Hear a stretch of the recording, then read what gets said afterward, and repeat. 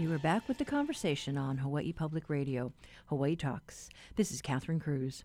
You know, the election is still on people's minds, and today we talked to State Senator Kai Kahele. He's only the second Native Hawaiian to serve in D.C. He easily won the second congressional race to replace Tulsi Gabbard, who stepped down to run an unsuccessful bid for president. For Kahele, a Hawaiian Airlines pilot and Air Guard lieutenant colonel, this win has him headed to Washington, D.C. in one of the most challenging times in our nation's history. He spent time this morning reflecting back when his late father, Senator Gil Kahele, made one last request of him. I never would have been here if it wasn't for a couple of things. One, the way and the unfortunate, sudden, unexpected circumstances in the way my dad passed away and how he pulled me aside, and my wife late on a Saturday night at Queens Hospital and asked me if I would consider replacing him in the state Senate. And this was after he had 3 heart attacks in about 5 days. And, we weren't just sure if he was going to survive another one. And so, he made that ask, and I recognized that it might be the last time my dad ever asked anything of me. And so, as a son, I didn't hesitate, and I didn't know what that meant. We were having a conversation just like you and I are having right now. So I never expected that 2 days later he would pass away. And 2 weeks later, and I've always said, Governor Ige, I got to mahalo him for giving me the opportunity to replace my dad in the state Senate. He didn't have to do that, but he did, and he allowed our family to heal a little bit, knowing that I would be able to continue my dad's legacy in the state Senate. Provided a little bit of closure for my mom, who's been really struggling with it for the last 5 years. But, I never imagined less than 5 years ago when I would be appointed to the state Senate to represent Hilo at 41 years old, that here we would be on the cusp of becoming only the second Native Hawaiian to go to Congress, Senator Kaka, one of the first neighbor island members of Congress to join the delegation.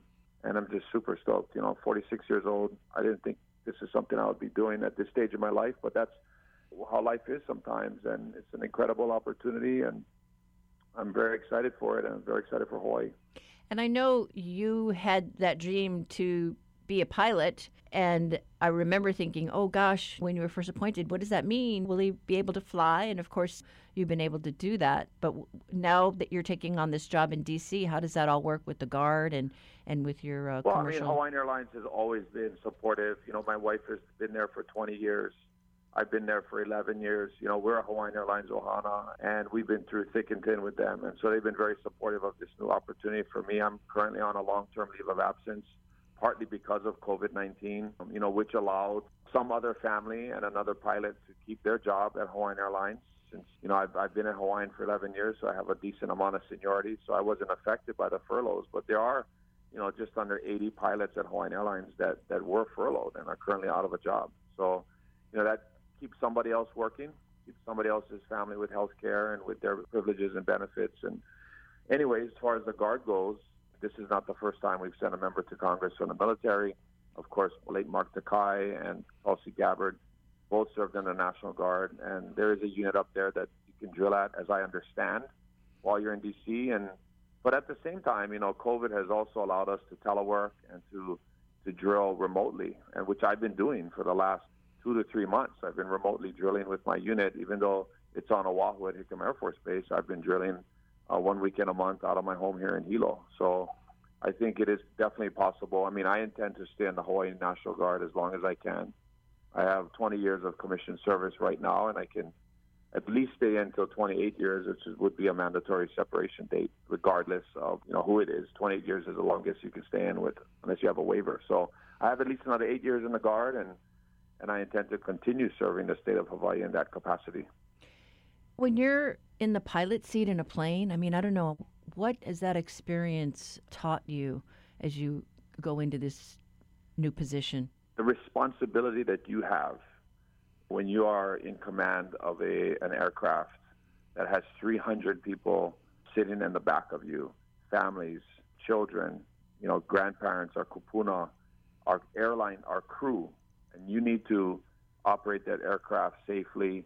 You need to get people to their destinations in a safe manner. It's a great level of responsibility, one that I do not take lightly. And, I learned that And I experienced that at a young age, at 19 years old. As a young commercial pilot, flying tours around Hawaii Island and flying people around Hawaii Island, as a young pilot. And so, it's the same level of responsibility I feel now, when I represent 750,000 people of the state of Hawaii and across the entire Hawaii Island chain. And, I'm just super appreciative of it. People put their trust and their faith in our airline pilots, not just at Hawaiian Airlines, but across the entire country. We have the safest aviation infrastructure and training and programs across in the entire world. And so it's great. And I really appreciate, all the support everybody has given me. I'm a big fan of wide-angle views, and, you have a bird's eye view of the world, really. I was struck when the Big Island was going through the lava inundation, and you gave a perspective that most lawmakers, didn't have firsthand, because that was, part of your other job, was being up in the air. I remember the airspace was closed. Commercial flights couldn't fly over the lava zone, and I was able to put on my uniform and join my Hawaii Army National Guard brothers and sisters and jumped in the helicopter, and I knew, how important it was for people to be able to see what was happening, especially those that have homes and have their farms and everything in Lower Puna. And so, I pulled out my camera and just started taking photos, and I was the only one taking photos in the entire world. And, I'll never forget, I was still flying at Hawaiian then, and I took a trip to Beijing. And I was, shortly after I had taken those photos and posted them, and I was on my layover in Beijing in China, and I was in my hotel room watching CNN, and the photos that I took popped up on CNN in China, and there was my name credited to the photos, and that was pretty cool. But, wow. I just, so many people got to be able to see what was happening real time, and we got an opportunity to help our community. And that's why we're there. Our National Guardsmen, just like they're doing right now, responding to the COVID-19 relief. We are there when our communities need us the most, and the 2018 lava eruptions were no different. And you talked about, the need to respond to this COVID crisis. That's one of your priorities as you head to Congress. You'll have an ally with Ed Case. Yeah, absolutely. Congressman Case has been extremely gracious.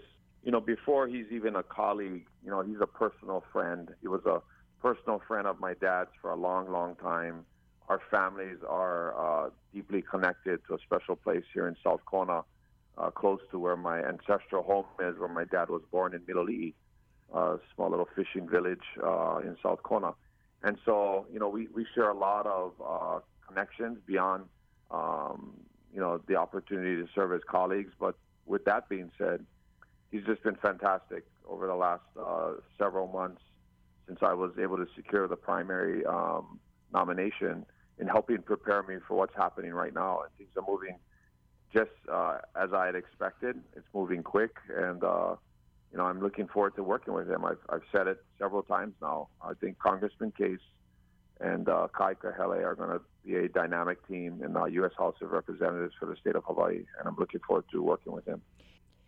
That was Congressman-elect Kai Kahele talking to us this morning from Hilo. He's looking to hire staff ASAP. Kahele says there are some 18 positions, including 4 part-time slots between the offices in D.C. and here in the islands. Check his website, kaikahele.com, to find out more. And now it's time to turn to the BBC to give us views from abroad on the U.S. presidential election, which is still up in the air. From the BBC in London, I'm Robert Hugh-Jones with Global View on 2020 and how the world saw the unfolding US election this week.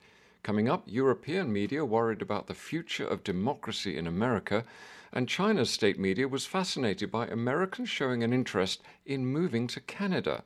But first, like so many other countries, Russia was transfixed by the vote. NTV,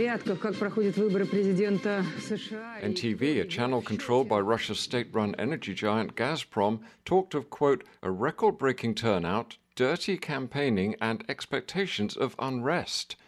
Vitaly Shevchenko monitors Russian media for the BBC. They seemed more interested, he said, in the disorder around the vote than the outcome. The Kremlin media machine's main message to the people of Russia is that America is in chaos, that its democracy is failing, that its voting system is deeply flawed, and most importantly, that it is in no position to teach others what is right and what is wrong. Another colleague, Krassi Twig, was watching some of the other global media reaction. Because the US election is such a global event with such far-reaching consequences for many countries around the world, that created anxiety for them. And I'll give you some of the top lines that emerged the next day. The United States of Anxiety, that was a headline in a newspaper in India. The Phantom of 2016 is knocking at the door. That was a comment from Brazil. The game of nerves is dragging on. And I think there was the expectation that there would be a clearer result and everybody can move on. So big themes that emerged in the last couple of days is the possible threat of violence and the deep divisions that are likely to remain in American society regardless of the outcome. We have seen throughout this whole campaign that media around the world have been reporting the US elections through the prism of their own interests, and that has been the case for months, but particularly in the last 2 days, with the threat of violence. In some country, this became part of the narrative to portray the US in chaos. And if you looked at Iran's international-facing Press TV, which is an English-language television channel, they were talking about the threat of civil war. These were the words they were using. They were saying, to an outside observer, things are looking very scary in America right now. One of the big highlights in Latin American media was Trump's victory in Florida, and that was seen as a result of the boost by Venezuelan and Cuban votes, and that was also seen as an indication that Trump portraying Biden as a socialist has clearly worked. Krassi Twig there from BBC Monitoring. Meanwhile, media in Europe have been fretting about the state of America. Germany's Bild tabloid said there is already, especially in Germany, a terrible perception that dictatorships like China and Russia are the same kind of partners as the USA. This perception could now accelerate even more, and that, it says, is dangerous. Well, the Spanish news agency EFE called November 3rd the day America stopped believing in itself. And in China, 越来越多的美国人对社会经济和政治形势感到焦虑。 CCTV Morning News pointed out that Google searches of how to move to Canada saw a 700% increase in the US. The host claimed Americans were experiencing nervousness and fear. China's state media often cover search trends on Google. That's despite the fact the site is officially banned in China. Well, that's what some of the world's media have been saying about the US election as it unfolded this week. In London, I'm Rob Hugh Jones at the BBC.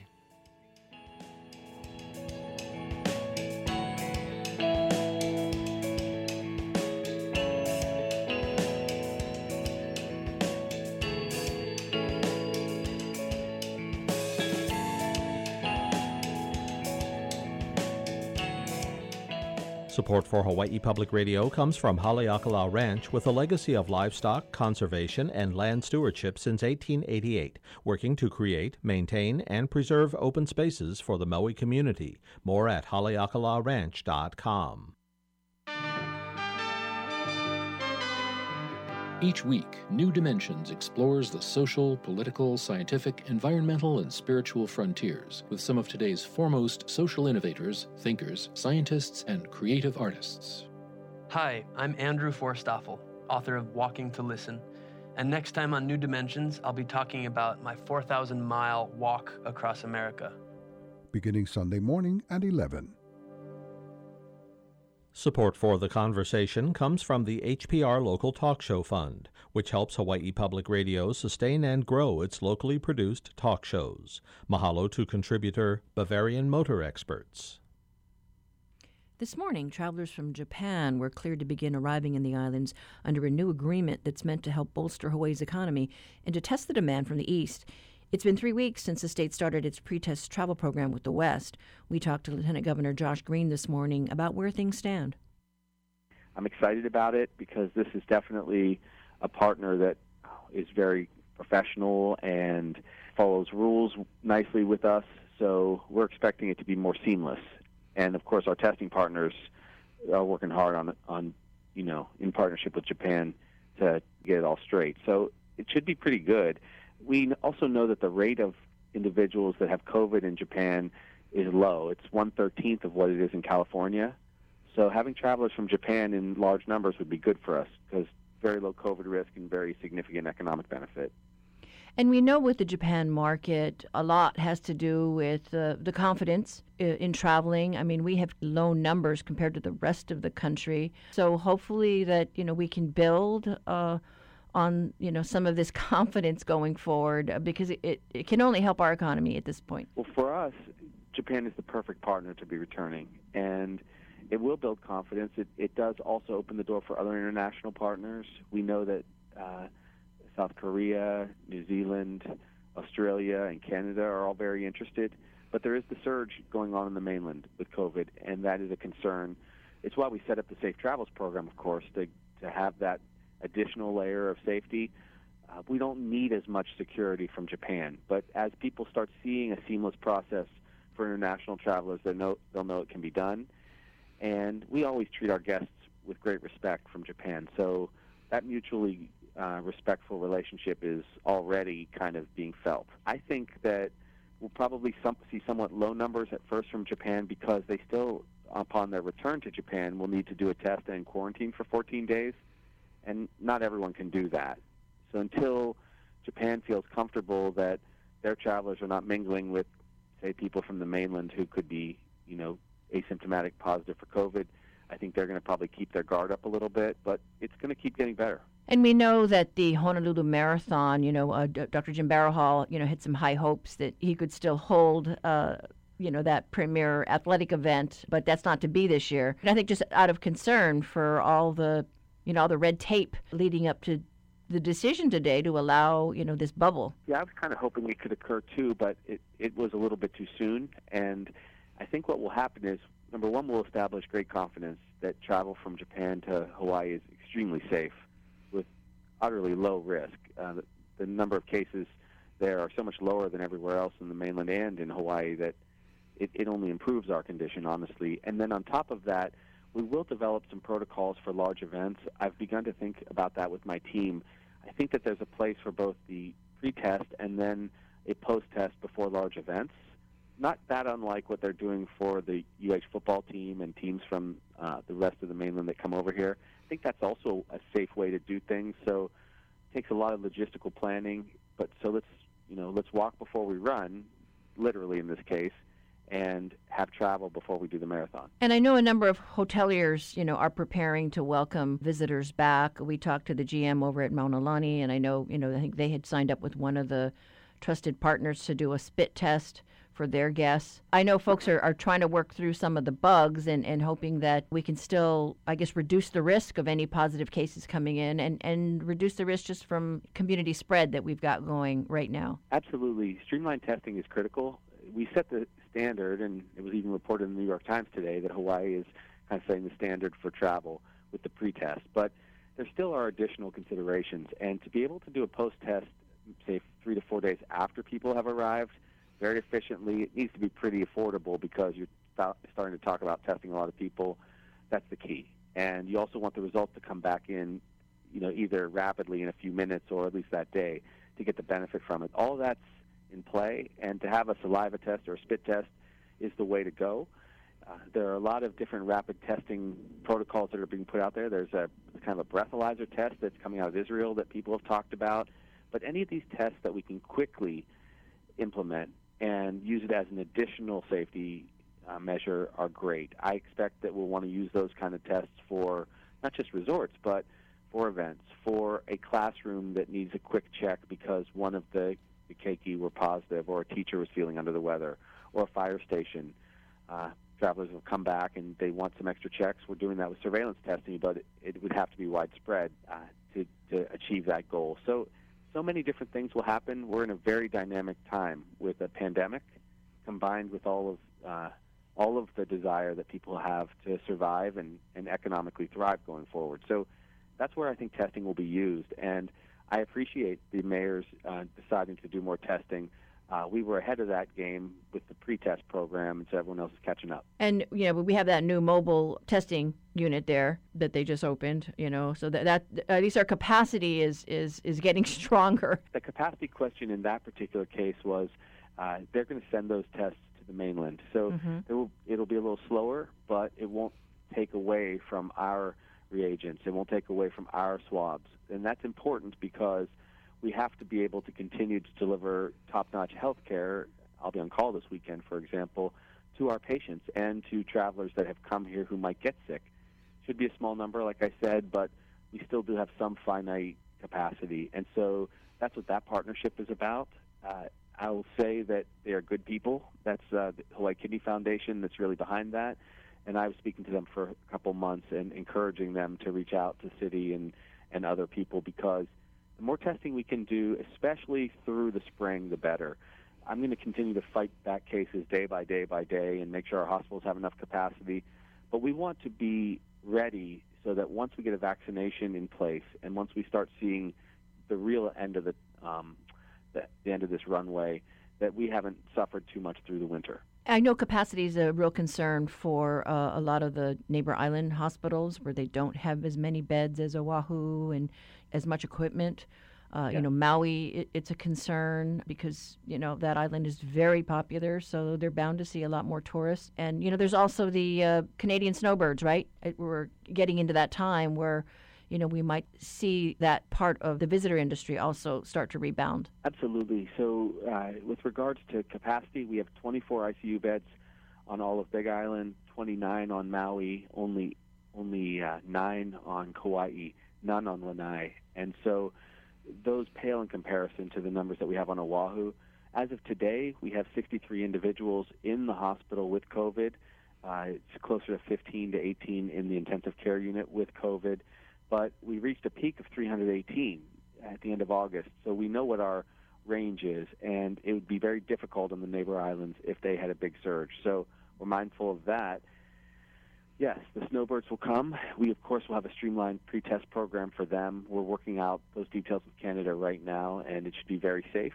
But you can't be too safe. And also, we're mindful that the surge could continue on the mainland, and that could affect how much extra testing we want to do. If it's really bad on the mainland, believe me, we're going to do extra testing after arrival. The challenge is how do you operationalize that, and I think that a lot of the devil's in the details. So the more people that are testing, the more availability we have, the better right now. We've done well these last several months, but as Dr. Fauci reported to us when we talked, there's no way to stop some COVID from coming through the cracks. It's just impossible. So we have to be on our game with contact tracers. We have 387 contact tracers now as of November 1st. That's up from like 16 6 months ago, so a huge increase. We can now test between 4,000 and 5,000 people a day, and that's before you add this other testing that they'll mail out over to, I think it's L.A. And we now are screening people, that's kind of the game changer, honestly, to be able to screen people when we didn't screen anybody until October 15th. Everyone came in without a test before then. I hope people realize that. Now we're screening, I think it's 87% of people or something like that, 85, 87% are getting a successful screen before they come in. And the other percentage of people are going willingly to quarantine because they're more elderly or they just made that choice. I mean, these are big changes for the positive. So I hope that we can keep this up. I know that we will keep these policies in place because I don't see the end of the COVID crisis happening until we have a really good kind of international immunity profile. Do you think Canada will be the next country that we will establish a relationship with on this travel program? I think Canada is probably next. There have been conversations, as I mentioned, with Korea and New Zealand, but New Zealand is kind of keeping it closed still, and Canada is very eager to have a relationship with us. I'm going to have a conversation with Israel. They are eager to travel here also, and are very, they're super efficient in their testing.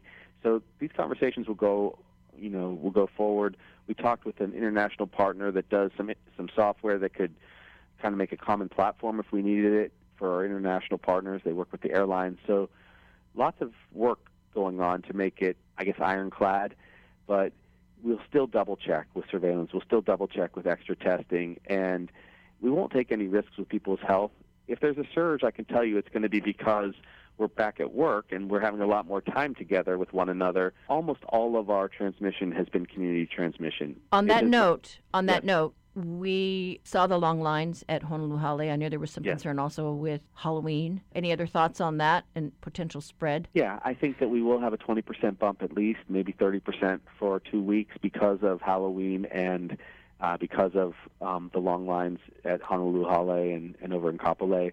However, it won't be like it was, I don't think, with 4th of July, where we had massive gatherings all over the state. And that was before we had kind of smartened up together as a community and all were wearing masks. At least there was a good mask wearing in the election lines I saw.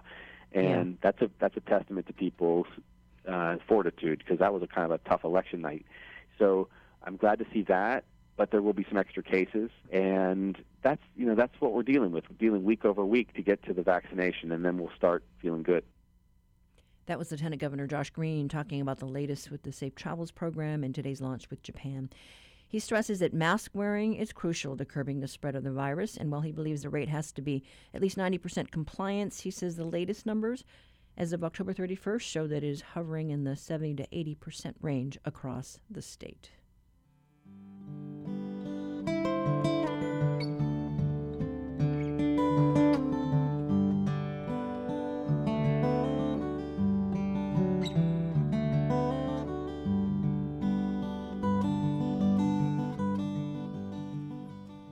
Honolulu Civil Beat's Reality Check today features education reporter Sue Von Lee. She has a story providing a snapshot of learning in our public schools. Good morning. Good morning, Catherine. So I guess the question is it safe to come back, right? Yes, that is the title of the article, and it's a very complex question. As my interviews I've learned through them. So it really does depend. I think I think what it comes down to is really what is the rate of community transmission in that particular area surrounding the school. And I think because our data isn't that granular right now, it's a really hard question to answer. But as the story does lay out, according to some anecdotes, it is possible to bring kids back safely in certain settings if there's a multi-layered prevention strategy, is what experts are saying. Yeah, it's been almost 3 months since we started the school year, right? And I know that the decision has been placed kind of in the complex area, right, as to what folks are doing? Well, right now, right now in DOE schools, we are in the second quarter, and schools have been back for almost 3 months. Of course, the first quarter was just an all-around distance learning order from the DOE, and as we are in the second quarter, I think a lot of schools have the option to choose whether or not to bring students back for blended learning, and that is oftentimes a decision that is being made at the complex area level. But some other schools are individually choosing to bring kids back this month. So, for instance, Kalani High School, for instance, is bringing back its seniors starting November 23rd, twice a week in alternating groups, and some other elementary schools are bringing kids back on a alternating basis as well. And of course, Hawaii's private schools have been bringing back kids for quite some time now.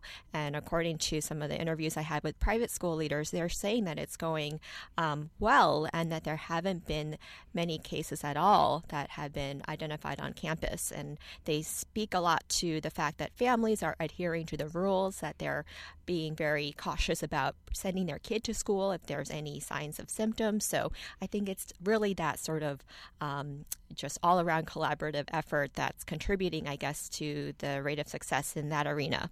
Yeah, I was talking to Phil Bossert with the Hawaii Association of Independent Schools yesterday, and he was saying that, a lot of the younger grades are in class. The bigger schools, I think, are doing the blended learning. It's just interesting to see, what's going on, across the state. Yeah, I think that's a really big, important consideration, too, as far as separating out kids in terms of grade levels. As we know, younger kids are coming back more frequently, and I think that's just because there's an ability to be able to separate them out into smaller cohorts, or they're able to sort of partition them out a little bit more, whereas older kids might have a little bit more success with distance learning just because they're just older and they're just more compatible with some of the technology requirements there. So, but yeah, I think it does vary depending on where you're talking about, what school you're talking about. Yeah, because I think they wanted to work together, as far as like complex schools, right? Because if you've got kids that are in the older grade and younger grade, it just gets all complicated when you've got, families dealing with, multi-age children. Yeah, definitely. And that is a challenge if you have several kids at home as a parent, I would imagine, just sort of juggling the various needs that, the kids' assignments require. So it certainly is, a juggling act. And so how are the schools doing as far as personal protective gear and all that? Well, the DOE is supplying PPE to schools. There is a current 3-month supply that will last at least through early next year, as I understand it. $3 million through CARES funding provided through HAIMA that is giving things like masks and face shields and hand sanitizer and, those basic PPE to schools right now. And some schools, though, are kind of going above and beyond that to sort of fundraise for additional protective equipment, such as desk shields. And I know that that's just more kind of for their own level of comfort and peace of mind, but, not all schools are doing the same thing.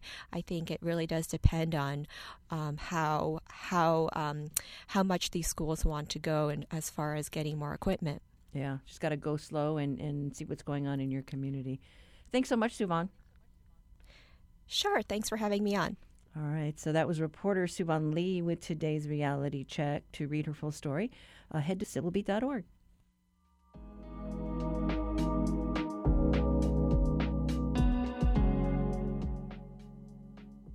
Support for HPR comes from the Honolulu Museum of Art, presenting Katsuhiko Hokusai's Great Wave off Kanagawa, also known as The Great Wave, on view November 12th through the 29th. HonoluluMuseum.org.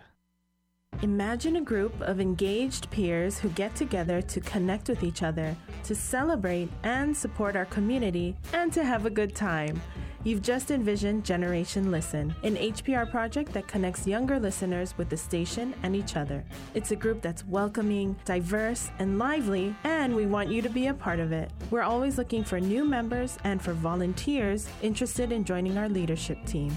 Follow us on social at HPR Gen Listen. Support for The Conversation comes from the HPR Local Talk Show Fund, which helps Hawaii Public Radio sustain and grow its locally produced talk shows. Mahalo to contributors Chaminade University and Hastings and Pleadwell, a communication company. The need to find care for Hawaii's growing senior population continues, even during this time of COVID. Social worker Nicole Coglietta helped found a free service to help assist families navigate the confusing world of elder care. She spoke with producer Lillian Song about how her own frustrations led her to turn her passion project into a free service called CareSift, which started in 2015.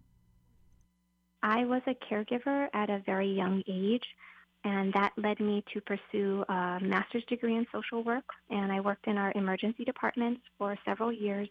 And I noticed that families struggled when needing to research long-term care options. And it wasn't until we medevac my grandfather in from a neighbor island that I realized how difficult the process was. Even for a medical social worker, I drove around in the middle of the night, cold calling and going from care home to find care. We had a 24-hour time period to make decisions, and it was such a difficult process. And so that's why our family really struggled. And there are a lot of resources out there, but at the time, I really had to just cold call everyone and start from scratch. So after I experienced that with my grandfather, I actually went door to door on my time off from the hospital, just personally interviewing care providers and collecting their information and putting that up on a website. It was really just a passion project of mine 6 years ago. That is really why we started CareSift, to help prevent families from going through what we experienced. We were just trying to provide additional support to them so that they can make informed decisions on care options for their loved ones. So speaking to that person listening right now who perhaps is starting to notice that I'm not so comfortable leaving mom at home by herself. Maybe it's time for me to start looking into what is long-term care.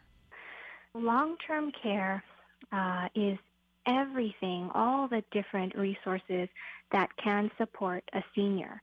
And so it really ranges from adult daycare services to private hire in-home caregivers, licensed care homes.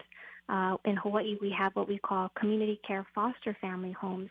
And this also includes independent living, assisted living, memory care, retirement communities, skilled nursing facilities. There are a ton of options available for long-term care in Hawaii.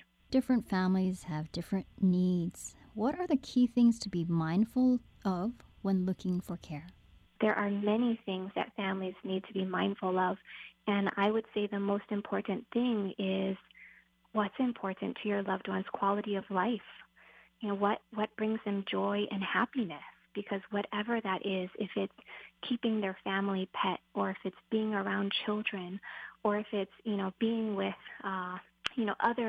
other people where they can socialize and have activity, whatever is important to their quality of life, that's what we look for when researching care options.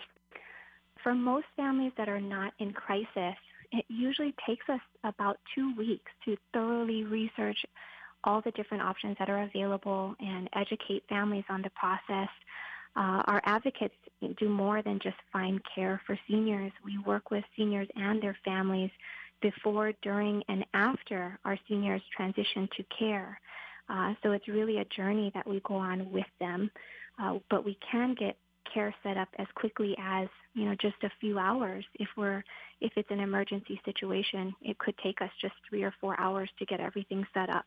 So with CareSift, how does one start the process? The first thing that we ask our families to do is simply give us a call and speak to one of our senior care advocates, and we will talk with each individual family and find out what type of benefits they have, what kind of support system they already have in place, what kind of supplemental support do they need, and we'll educate them about all the different resources that meet their level of care needs and are within their budget, so they're not overwhelmed with everything from A to Z, maybe just the resources. We can focus on resources that will fit. And Nicole, how is it that you're able to offer this service for free? We are paid for the service that we provide, but we are paid and supported by the various long-term care providers, and that's why it's a free service for seniors and their families. They may not think that they can afford care. We can help them find very affordable care options, and sometimes it's just a matter of them, being educated about what their resources are so that they understand that they can actually afford the care that's available.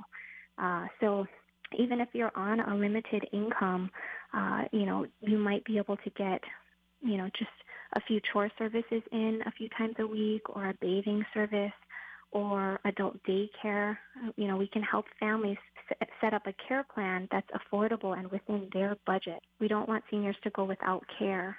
And we do also offer support in helping adult caregivers caring for family and loved ones. We do help them from time to time set up respite care, and we do try to help support them emotionally. And so, this can be very stressful for everyone involved, for the entire family.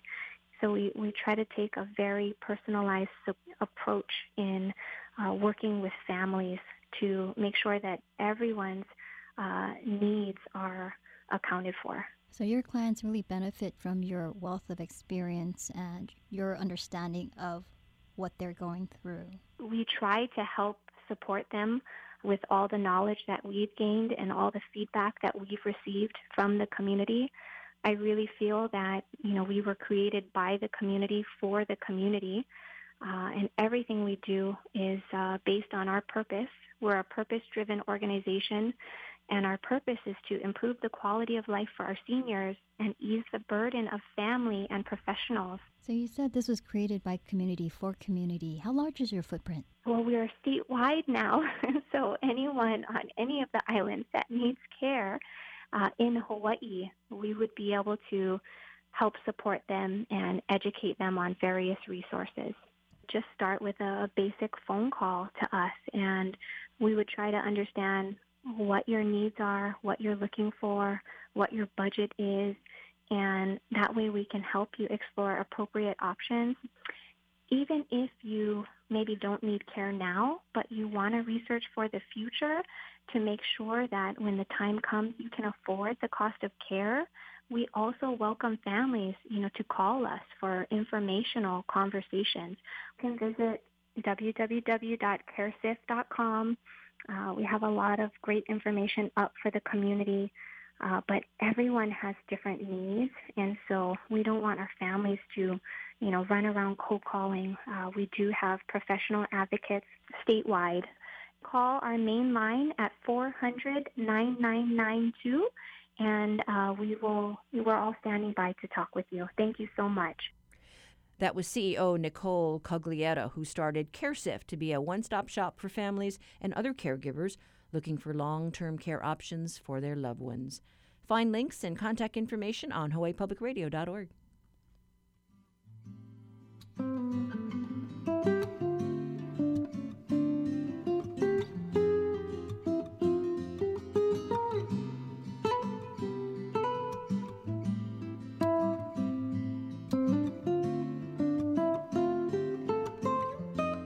Support for HPR comes from the Kahala Hotel and Resort on Oahu. Chef Mizukami's Thanksgiving Masterpiece Dinner to Go features free-range, non-GMO fresh turkey, served 6 to 8. Online at kahalaresort.com. On the next Science Friday, it's been almost a year since the first cases of COVID-19 began appearing in China. What have we learned? What kind of winter can we look forward to? 2 disease experts join us. Plus, murder hornets have arrived. The first nest in the U.S. has been located and removed. Are there more to come?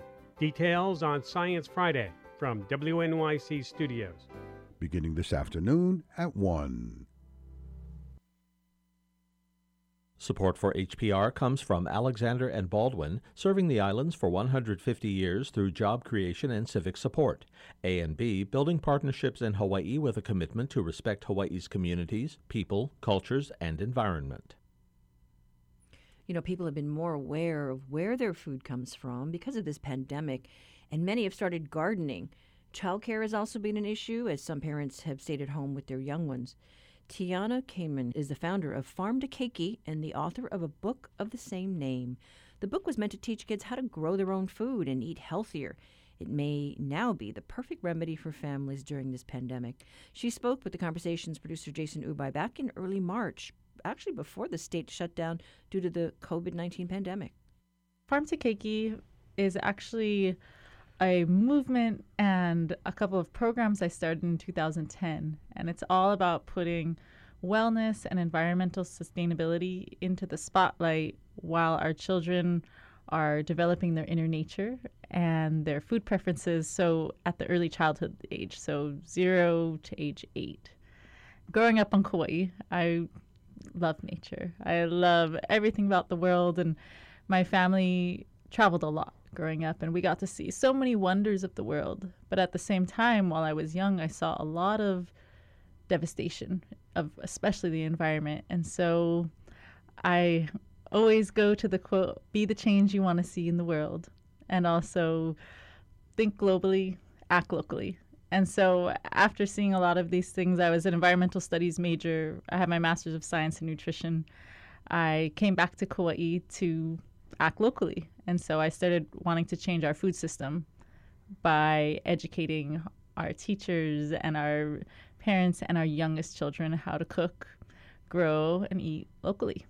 So I've been working a lot with the Department of Health and the Hawaii School Garden, Hui, and I've been training preschool teachers around the state. Last year, we trained almost 500. Maybe we could talk about the book. What's in it? I saw that there are like plant profiles and lesson plans. Maybe you could talk a bit more. What kind of plants are you showcasing in the book? So the book is meant to be a toolkit. And this toolkit is everything you need to know to get started with hands-on activities, recipes, gardening, cooking, with infusing education, academics for kids. So there's 3 sections. The first section is Meet the Plants. And so this is all about introducing children and maybe ourselves to new plants and what are different activities you can do, what are different healthy recipes you can make, how will you grow this in your garden, or maybe if it's too big, how can you recognize it growing in different places, different farms on the island. Then the middle section of the book, in our teacher's edition, has curriculum. And so we take you through the farm to keiki topics. And this goes everywhere from learning about canoe plants and native plants to eating the rainbow and different parts of plants or how we use them in our lives. And then the last section is a compilation of simple recipes that you can cook with your children or for children. And as a holistic nutritionist and local food advocate, almost all of them are, I'd say, 95% locally sourced ingredients. How do you get your kids involved so they become more interested in eating vegetables and things that are healthy for them? So the Farm to Keiki solution is all about involving children every day in activities in the garden or learning math with, let's say, you have greens. We're growing a garden, and so they can watch, let's say, your lettuce growing every single day and measuring it and counting how many leaves come out and looking at what critters come to eat it. And so they get engaged and want to eat what they're growing because it's exciting. And it takes also many times for children to like a certain food or become familiar with it. So my solution with Farm to Keiki is that we integrate it into everything we do. All the activities at schools, we eat 3 to 6 meals a day. So these are all opportunities for education. And we make it really delicious. Send them, practice gardening and cooking a little bit more at home because a lot of us are so used to going to get food out. But cooking is an incredible activity to do with children, and they love it, and then they'll want to eat it more. What age do you suggest this book on cooking? Because I know it's hard for a small toddler when you're working with fire or like anything sharp, but do you have guidelines for how old they should be before they do certain things? Sure. So I believe it starts in the womb. But really, there's different practices for different ages, and you'll know based on your own child. But I have made sliced sushi with my 3-year-old goddaughter before. We really are providing them things they can do well at. So maybe the youngest children, if they're 3 or 4, can be really good at stirring or adding ingredients. And as they get older, they'll have a little more hand dexterity to do the more complicated things. But I really believe in doing some fun and adventurous cooking recipes as long as you're watching, because it excites them to want to do more, and don't be scared. And as schools and childcare shifted to remote learning due to the COVID crisis, we decided to reach back out and catch up with Cayman to see how Farm to Keiki's teacher training program has changed. We had trainings planned for all through spring and the summer to give free Farm to Keiki hands-on trainings for preschool teachers around the whole state. And with coronavirus, we had to shift. And so we ended up creating an online training that's going to be free for anybody who wants to take it on our new website, which is also they're both going to launch at the end of October. So the trainings are going to be 3 hours. Anyone who's an early childhood educator can get a certificate for professional development. And we're going to go through the Farm to Keiki book, give some basics about gardening and cooking, nutrition with children. And it's really for any early childhood educators. Elementary educators can take it too, or just people who are at home with their children and want to get them to eat healthier foods and start gardening and cooking. So this is all in sponsorship by the Department of Health, so we're just really appreciative they were flexible with Corona, and we wanted to make sure that we could get our children outside, get our families outside, and cook healthy foods, because your health is the number one thing you can do to prevent getting really sick from the coronavirus. So I think during this pandemic, a lot of people have taken up gardening and growing their own food. This is a lot of people are staying at home a lot more and quarantining. So what do you think they can learn from this book? So the book is it's a toolkit that you can really pick and choose different activities, different plants. So let's say you want to grow tomatoes or taro. You go ahead and go to the taro or the kalo page, and it will give you a planting rhythm, just ideas of how do you plant it, how do you tend for it, and also when you grow it, what can you cook with it, cooking tips, and then different activities for the kids. So for people who are just getting started with growing, it gives you a little snapshot of what can you grow here. Most of the plants I listed are really easy to grow. We wanted to focus on those ones. And then as you go through the lessons that are in the book, it gives you, different ideas of how to care for the plants. It's not necessarily a how-to garden book, but that's going to come out in future trainings that we do. Folks can also tune into our Instagram, our social media, our Facebook, and I periodically give different kinds of tips of what's in season, how do you harvest this, how do you cook this. So that's a great place to go, as well as the new website is going to have lots of information, so it plays off the book. So maybe we have a page about kalo or growing taro, and we really will make it come to life with the new website launching at the end of October. All right, and all that's available online now. That was Tiana Kamen talking about her cookbook and training program to teach kids how to cook and prepare fruits and veggies. Early educators and parents can find out more about the training program and purchase the book at Farm to Keiki's website. You can find links at hawaiipublicradio.org. And that's it for this Aloha Friday. Coming up next week, we explore the latest report on the timeshare industry here in the islands. Got some feedback for us? We do like to hear from you. Call our talkback line and leave us your comments. That's 808-792-8217. You can also email us at talkback@hawaiipublicradio.org. Post your comments on Facebook at The Conversation HPR or tweet us at HI Conversation. Our program is produced by Lillian Song, Harrison Patino, and Jason Ubai. The Backyard Quiz theme was written for us by John DeMello, and our theme music, courtesy of Gypsy 808. I'm Catherine Cruz. Join us on Monday and pick up the conversation.